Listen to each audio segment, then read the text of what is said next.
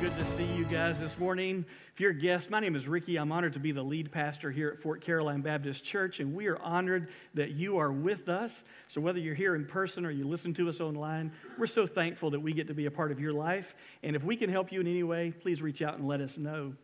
I don't know about you, but I often think about those elementary school days. I did not like PE. I hated dressing out.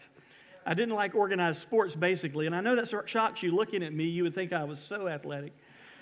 But I really wasn't. I just was not an athletic kid, and so I didn't like PE whenever they would make you play these organized sports. I didn't like baseball, didn't like basketball. I certainly didn't like kickball.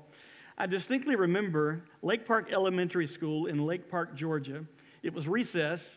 There I am standing under the scorching South Georgia sun in my baggy shorts and T-shirt. And the coach said, we're going to play kickball. So he chose two captains, and then the rest of us had to line up and wait for our name to be called by one of those two captains. And I knew good and well I would not be a first-round draft pick. I knew. And so, as you go through each round and you don't hear your name called and you get passed over each time, if you are insecure, you start having those talks. You start thinking to yourself, no one wants you on their team. They know you're no good at this. And if they do choose you, it's going to be because you're the last and they had to. And so that's what you start hearing in your mind. And, often that can become very discouraging if you're sitting there thinking, I'm being passed over. I'm not good at this. There's nothing that I can contribute that's going to be helpful. Do you remember anything like that? Maybe for you, those memories of being passed over are more recent. Maybe they're from adulthood. Maybe it was being passed over for a job. You brushed up and polished that resume. You submitted the application. You sat down for the interview, and then you waited. You thought everything went well, but then eventually, if you hear anything back, you hear, well, we had a lot of qualified candidates apply for this job, but unfortunately, we have selected one of those rather than you. And your mind starts racing. I knew it. There's nothing I have to offer. Maybe you were passed over for a recess kickball, or maybe you were passed over for a job promotion, or maybe you were passed over for a marriage proposal. Maybe you were passed over because of your skin color. Maybe someone passed over you and looked down on you and counted you out because of your gender. Maybe someone heard your accent and passed you over. Maybe someone passed you over because of your age. Maybe someone passed you over because of your past, your prison record, or your mistakes that you've made. Maybe someone passed you over because you're from a different country than this one. And if we're not careful, it can beat us down where we feel that we have nothing to contribute and that we don't have anything of value in our lives. And here's the real danger. When we start talking to ourselves like that, or we listen to the opinions of other people, we can sometimes get the mistaken notion that even God himself feels that same way, that God passes us over. If God wants to find someone to use them, to bless them, and through them to bless others, if God's looking for someone to make a difference in their life and to give them purpose and meaning, he's going to find someone else. Not going to find me. Look at me. Not going to choose me. And if I believe God loves me, I believe it's because he has to love me, not because he chose to. He just has to. It's God. That's what he has to do. But even if he had a choice, he wouldn't love me.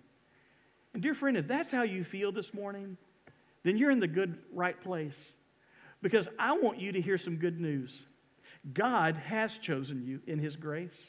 God does love you, and God does have a purpose for your life. And God does what he does in our lives not really because of who we are, but because of who he is. That he is an awesome God who can take ordinary people and do extraordinary things through them. And today we're going to start a series on the life of David from the Old Testament. How that God took an ordinary shepherd boy named David and made him the king of the great nation of Israel. And through David, God would eventually send a descendant who would save the world. His name was Jesus. All through a lowly shepherd boy that everyone else in his life overlooked him, passed him over for promotions, didn't see anything good in his life. Everyone else in his life never believed that anything good could come through David's life. And yet God had a different plan. Rather than passing over David, God chose to use David. Now, to set the stage for what we're going to do today, we're going to take our Bibles and turn to 1 Samuel chapter 16 in the Old Testament. 1 Samuel chapter 16. Some of you were waiting for me to drop that, weren't you? That's why I didn't throw it very high. But 1 Samuel chapter 16, and we're going to look at verses 1 through 13 as we think today about the kind of person God chooses to use. And to set the stage, you need to remember that ancient Israel were a people formed by God himself when he chose someone named Abram to be his own. And through Abram, who eventually was named Abraham, God gave him descendants and God formed the Jewish people. And in the ancient days of Israel, they were a theocracy. That meant they were not directly ruled by a man or men, they were ruled by God himself. Now, God had judges that he would raise up among the people who would decide important issues and who would execute justice. And God raised up prophets who were spokesmen for God. That's how God led his people. But Israel was a theocracy. And the problem came whenever Israel stopped following God and started getting into idolatry and worshiping other gods and getting into sin and all kinds of immorality, that whenever they strayed from God, God allowed them to be chastened by the other nations around them or by even nature itself through famines and through drought. Usually they would repent and come back to God. But eventually they became so evil that the Bible says in Judges chapter 17, verse 6, that there was no king in Israel and everyone did what was right in his own eyes.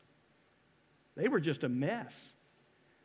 And because they were such a mess, they were a mess politically and financially and economically and militarily, that they started clamoring for a king. They looked around them at the other nations and they said, all the cool kids have kings. We want a king.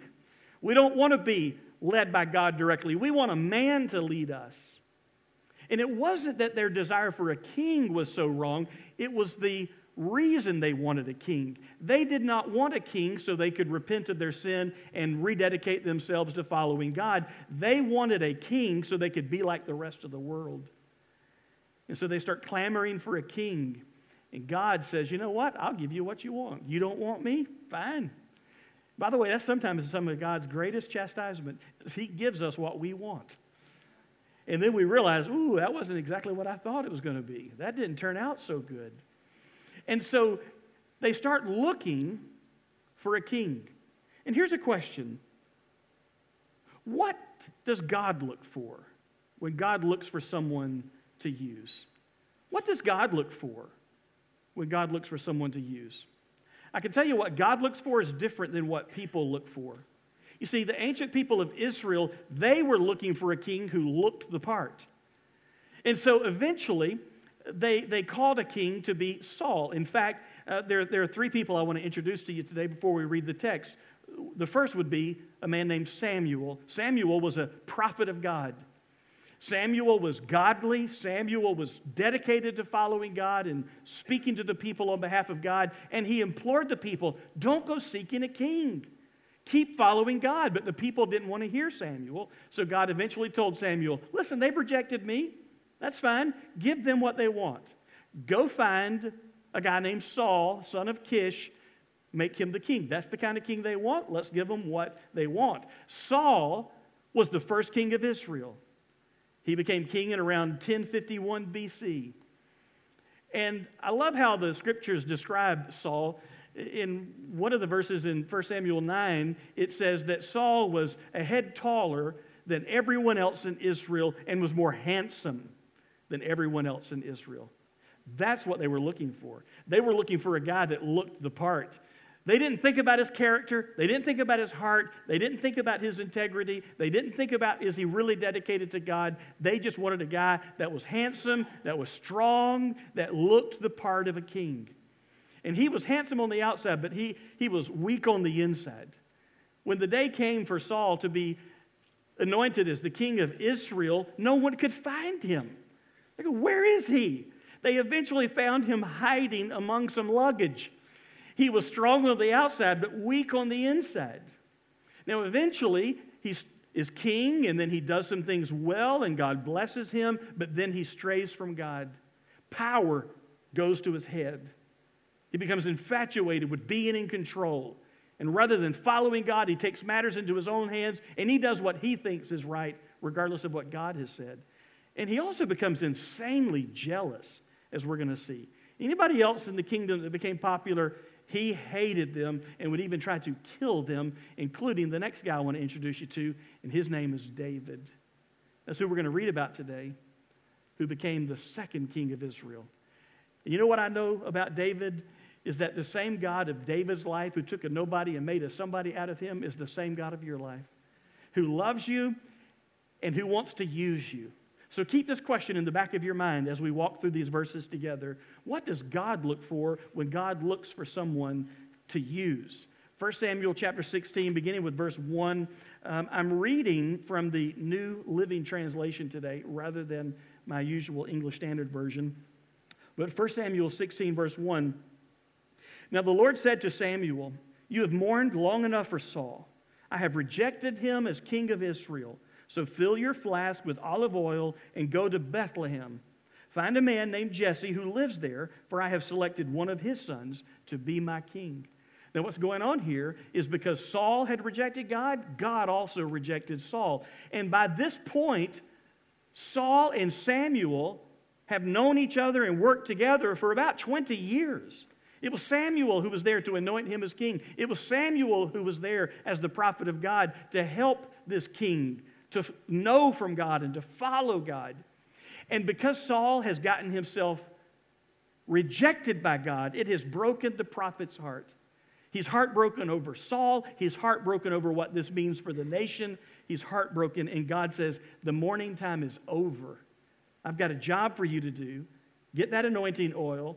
Go find a guy named Jesse, because one of his sons will be the next king. Look at verse 2. But Samuel asked, "How can I do that? If Saul hears about it, he will kill me." Samuel says, "God, far be it from me to tell you how to do your job. But you do know that Saul is still the king right now on the throne of Israel. And if he gets word that I'm out traipsing the countryside looking for who I can anoint to be the next king, he's going to consider me a traitor. He's going to condemn me for treason. He is going to cut my head off. How in the world am I going to go and find the next king of Israel and still keep my head?" And so God answers him, "Take a heifer with you," the Lord replied. Now that's a young female cow that's never had a calf. I have to explain that because where I'm from in South Georgia, that could mean a couple of things. But God said, "Take a heifer with you and say that you have come to make a sacrifice to the Lord." So if anybody asks you, "What are you doing?" say, "I'm here for a worship service," which was true. I'm here to obey God. I'm here to serve God. I'm here to sacrifice to the Lord. The Lord's about to do something. You just tell them what you're doing. Verse 3, God says, "Invite Jesse to the sacrifice, and I will show you which of his sons to anoint for me." So God says, invite Jesse, invite all of his sons, and I will show you which one to anoint.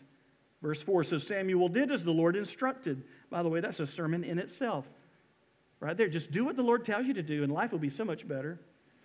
When he arrived at Bethlehem, the elders of the town came trembling to meet him. "What's wrong?" they asked. "Do you come in peace?" I love this picture. The people are freaking out when the prophet Samuel, who is the second most powerful man in Israel, shows up in their little village. It's the first time on the pages of Scripture that the little village of Bethlehem is mentioned. This little, obscure, out-of-the-way place will eventually become a pivotal place in human history, Bethlehem. But the people are freaking out because when a prophet typically showed up in your town, he was not there with good news. He was there to pronounce judgment. God has seen your wickedness. God knows what you've done wrong. And if you don't repent, God's going to chasten you.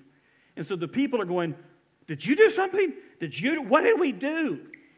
I have a friend who worships here quite often, and he's a JSO officer. He's about 6'5". He's also a bodybuilder. He is a big guy. And he came to see me one day, and I saw him out my window as he was walking down the sidewalk. He in full uniform, got his weapon on his side, and he comes into the office, and they buzz me and sheepishly say, Pastor Ricky, there's a police officer who's asking for you. And so I walk down the hall, and they go, what did you do? I didn't do anything. It's my friend, thank you. He's not here to arrest me. This is my friend, Trey. And I think it's how the people felt. What has happened? Have we done something wrong? Do you come in peace? And here is how Samuel responds. Verse 5, yes. So he's saying, yes, I've come in peace. I've come to sacrifice to the Lord. Purify yourselves and come with me to the sacrifice. Then Samuel performed the purification rite for Jesse and his sons and invited them to the sacrifice too. So who gets invited to this holy worship service? Jesse and his sons. The prophet is expecting all the boys to be there. Verse 6, when they arrived, the sons, Samuel took one look at Eliab, that's the oldest son of Jesse. Samuel took one look at Eliab and thought, surely this is the Lord's anointed. The prophet took one look at the oldest son who was good looking and said, this guy looks like the king. He must be the one. He must be the one. He made a snap judgment based on outward appearances. And yet he's about to discover he was wrong. Have you ever made a snap judgment about someone? You ever formed a first impression? Maybe it was a good first impression, but you found out later you were wrong. They're not so good. Or did you have a bad first impression of someone, and then later they became your best friend or your trusted coworker? Samuel has made a snap judgment just on appearances. And verse 7 says, but the Lord said to Samuel, don't judge by his appearance or height, for I have rejected him. The Lord doesn't see things the way you see them. People judge by outward appearance, but the Lord looks at the heart.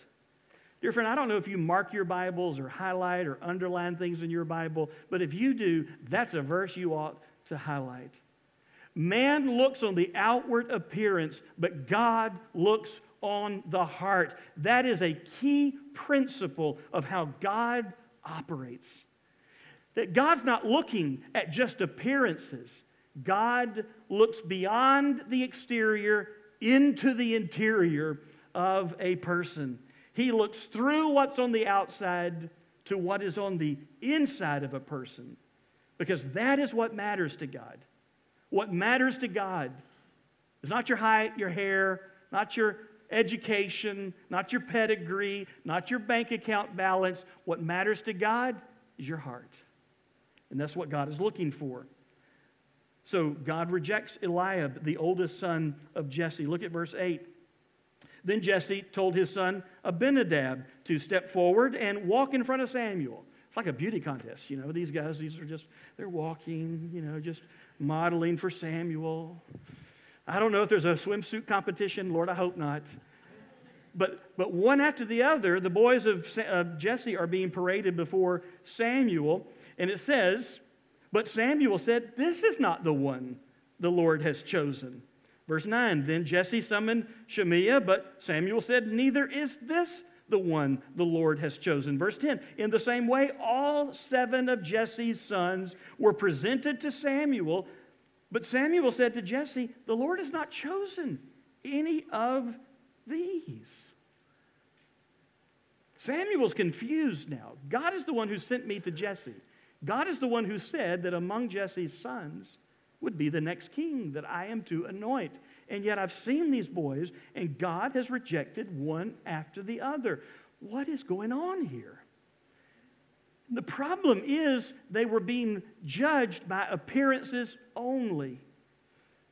Samuel, along with Jesse, are going, surely this one, look at him, surely.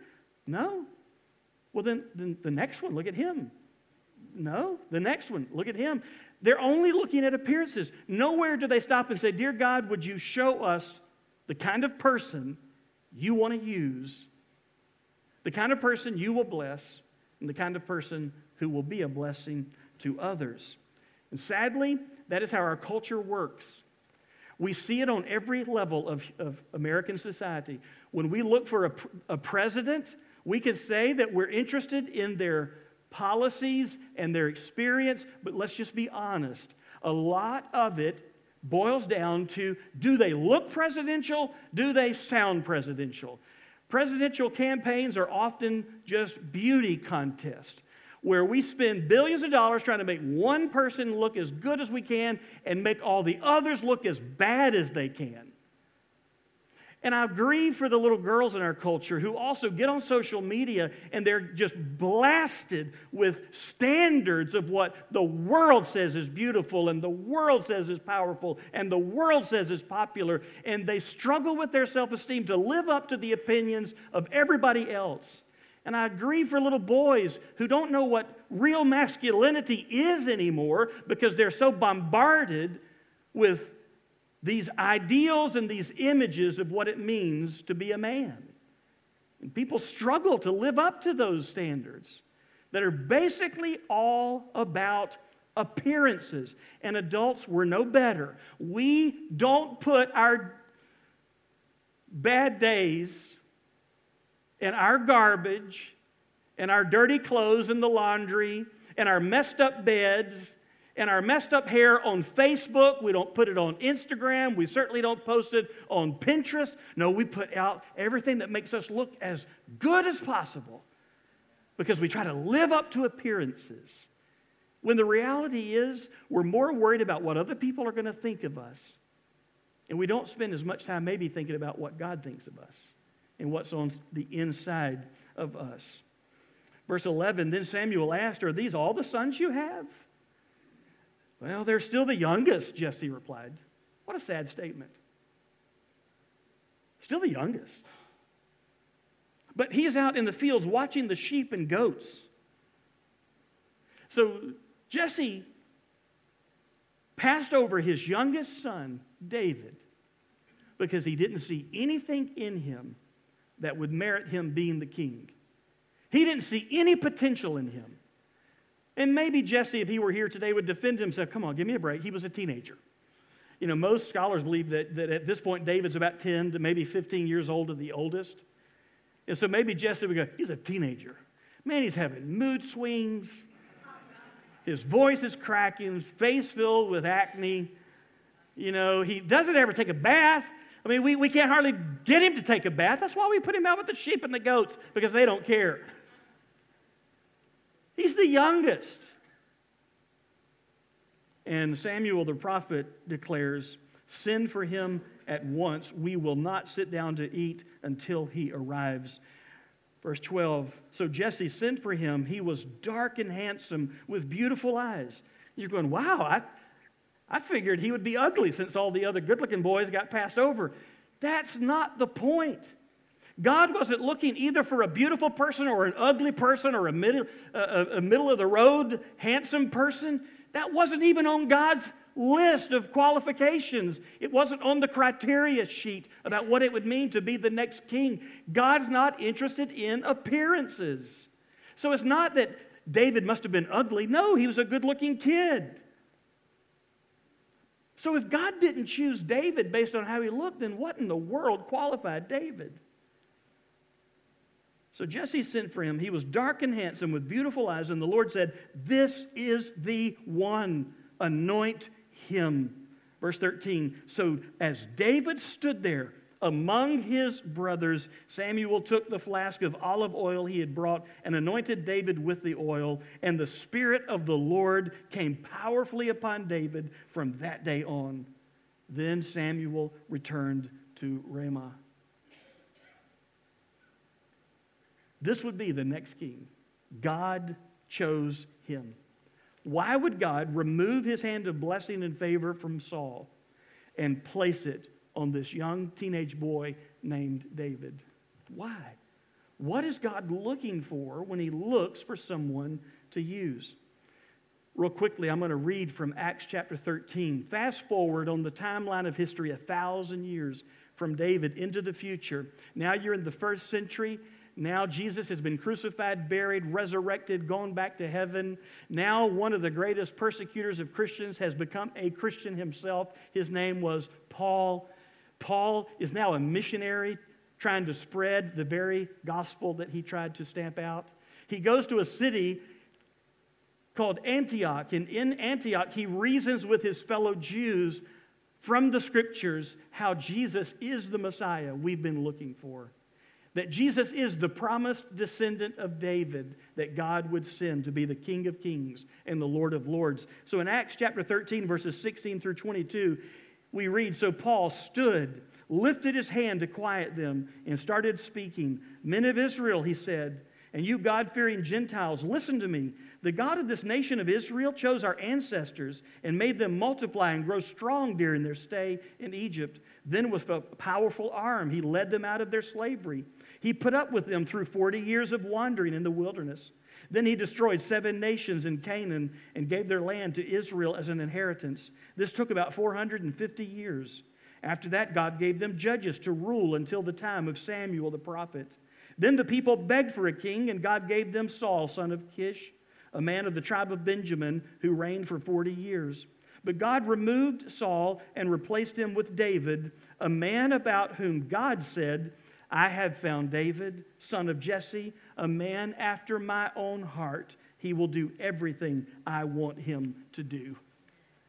Can I tell you the answer to the question, what is God looking for when he looks for a person to use, is found in Acts 13, verse 22. God says, "I have found David. I found him. Not Samuel, not even Jesse, his dad, because his dad didn't even invite him to the party. I have found him."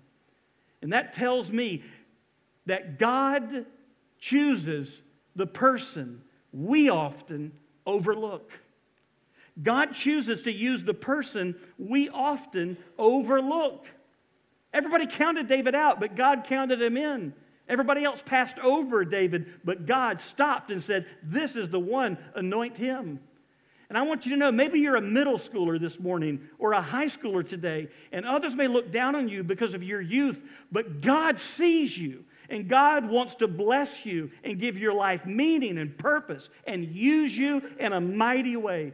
Don't worry about what the world says or what your friends say or even your family says. You know what God says about you. He loves you with an everlasting love. You may be a recovering addict and everybody else has counted you out, but God has a purpose for your life to take your mess and turn it into a message, to take the test you've just come through and turn it into your testimony to help somebody else along life's journey that's fighting that same battle. You may be a single stay-at-home mom, and you wonder if anybody notices you or cares, but you are making a difference in your child's life as you live for God.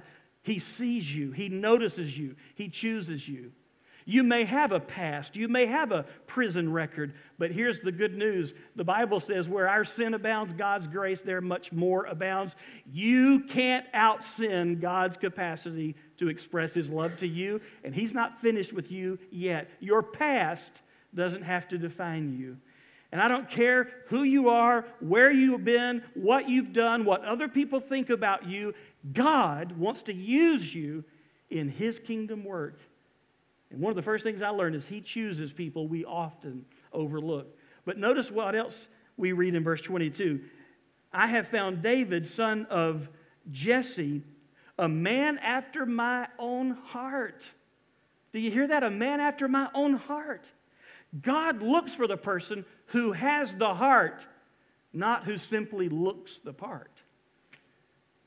God doesn't look at your appearance. God's looking at your heart. And what does it mean to have a heart that is a heart after God's own heart? It doesn't mean you're perfect. We're going to discover David was not perfect. Get this image of Michelangelo's David carved out of marble out of your mind. David was a real man, flesh and blood and bone like me and you. And he made a lot of mistakes and he sinned. But he had a heart after God's own heart. That he wasn't just a heartthrob, but he was a good-looking guy evidently. But his heart throbbed for God. He wanted to live for God. He wanted God to be first in his life. And you may not have the pedigree or the skills or the background or the experiences or the education or the money other people have, but one thing you can have, you can cultivate a heart for God. And that leads us to the third point here, and that is God says, I have found David, son of Jesse, a man after my own heart. He will do everything I want him to do. That's what it means to have a heart after God's. It means God's looking for a person who will surrender his will to God's will. That I'm going to look, God says, for the person who surrenders their will to my will. Do you know how long it took from this point where David is anointed to where he finally was able to become the king in reality? 20 years. And what did David do during those 20 years? He obeyed God. He just did what God told him to do. And even after he became the king, David wanted to build a temple for God. But God says, no, you've got too much blood on your hands. You've been a man of war. I'm going to let your son Solomon build a temple for me. And David says, well, then what am I supposed to do? And God says, you get to raise the funds that your son will need to build my temple. And did David stomp his feet? And did David get mad at God after everything I've done for you? You ought to let me build your temple? No. David surrendered his will to God's will. And that is the blessing of David's life. And that's what it means to have a heart after God. It means you surrender your will to his. That's why Jesus taught us to pray. Whenever you pray, pray like this, Jesus said, Our Father who is in heaven, hallowed be your name. Your kingdom come. Your will be done on earth as it is in heaven. It's not about our will. It's not about our plans. It's about living for God. Dear friend, if you want to be used by God, all you need to do is have a heart for God. And that is something every one of us in this room can have. You can have a heart for God today. And if you've received Jesus Christ as your Lord and Savior, rededicate your heart to Him. Not just to receive His forgiveness from your sin, but to dedicate your life to Him as your King of all kings, your Lord of all lords. That God, I thank you that you didn't overlook me, but by grace you've chosen me. I thank you that you're helping me have a heart like yours. I know I'm not perfect, but let my heart beat for what makes your heart beat. And God, I surrender my will to your will. Have your way in my life today. Have your will in my marriage. Have your will in my family, my career, my finances, my friendships, my church life. Have your will in my life. And God will use you to make a difference in this world and to give you a purpose you could never have dreamed of if you'll put Him first in your life. Maybe today you don't believe in God. Too bad. He believes in you. And this morning He wants you to receive Christ as your personal Lord and Savior so that you can find true life, true meaning, true purpose. Next week we're going to talk about David and Goliath from 1 Samuel chapter 17. So you may want to read ahead. And I think we're going to talk about it in a way that you've never heard before. So I hope you'll come back next week. But right now I want to pray. This is the most important time of our whole morning. Let's just pray together. And let's respond like God would have us to respond. Heavenly Father, in the stillness of this moment, we thank you that by your grace you choose us and you use us in your kingdom for your purposes, for your plans. God, I know that you right now want to take each person right now in this room and you want to fill their life with meaning and purpose. We may never be famous like David, but you have a plan for us, and it's a good plan to bless us and to bless others through us. So God, I pray if there's anyone that needs Jesus as their Lord and Savior, that right now they would receive Him by faith, turning from their sin, believing in the one who died for them on a cross and who rose from the dead, and then dedicating their life to Him, to live for Him, to learn more about Him, to let Jesus have His will and way in their life. And God, for those of us who are already followers of Jesus, may we rededicate ourselves right now in the stillness of this moment to a heart that is committed to you, to a heart that beats for you, to a heart that puts you first. We know we're not going to be perfect, but God, help us to draw closer to you than ever before. Let us be people after your own heart. Let us be people who put you first. And let us leave this place today knowing that when the world counts us out, we need to remind ourselves, based on your word, I have what it takes. I have what it takes. Because all a person needs to be used by God is to have a heart that trusts in God. And that we will do. In Jesus' name we pray. All of God's people said, amen.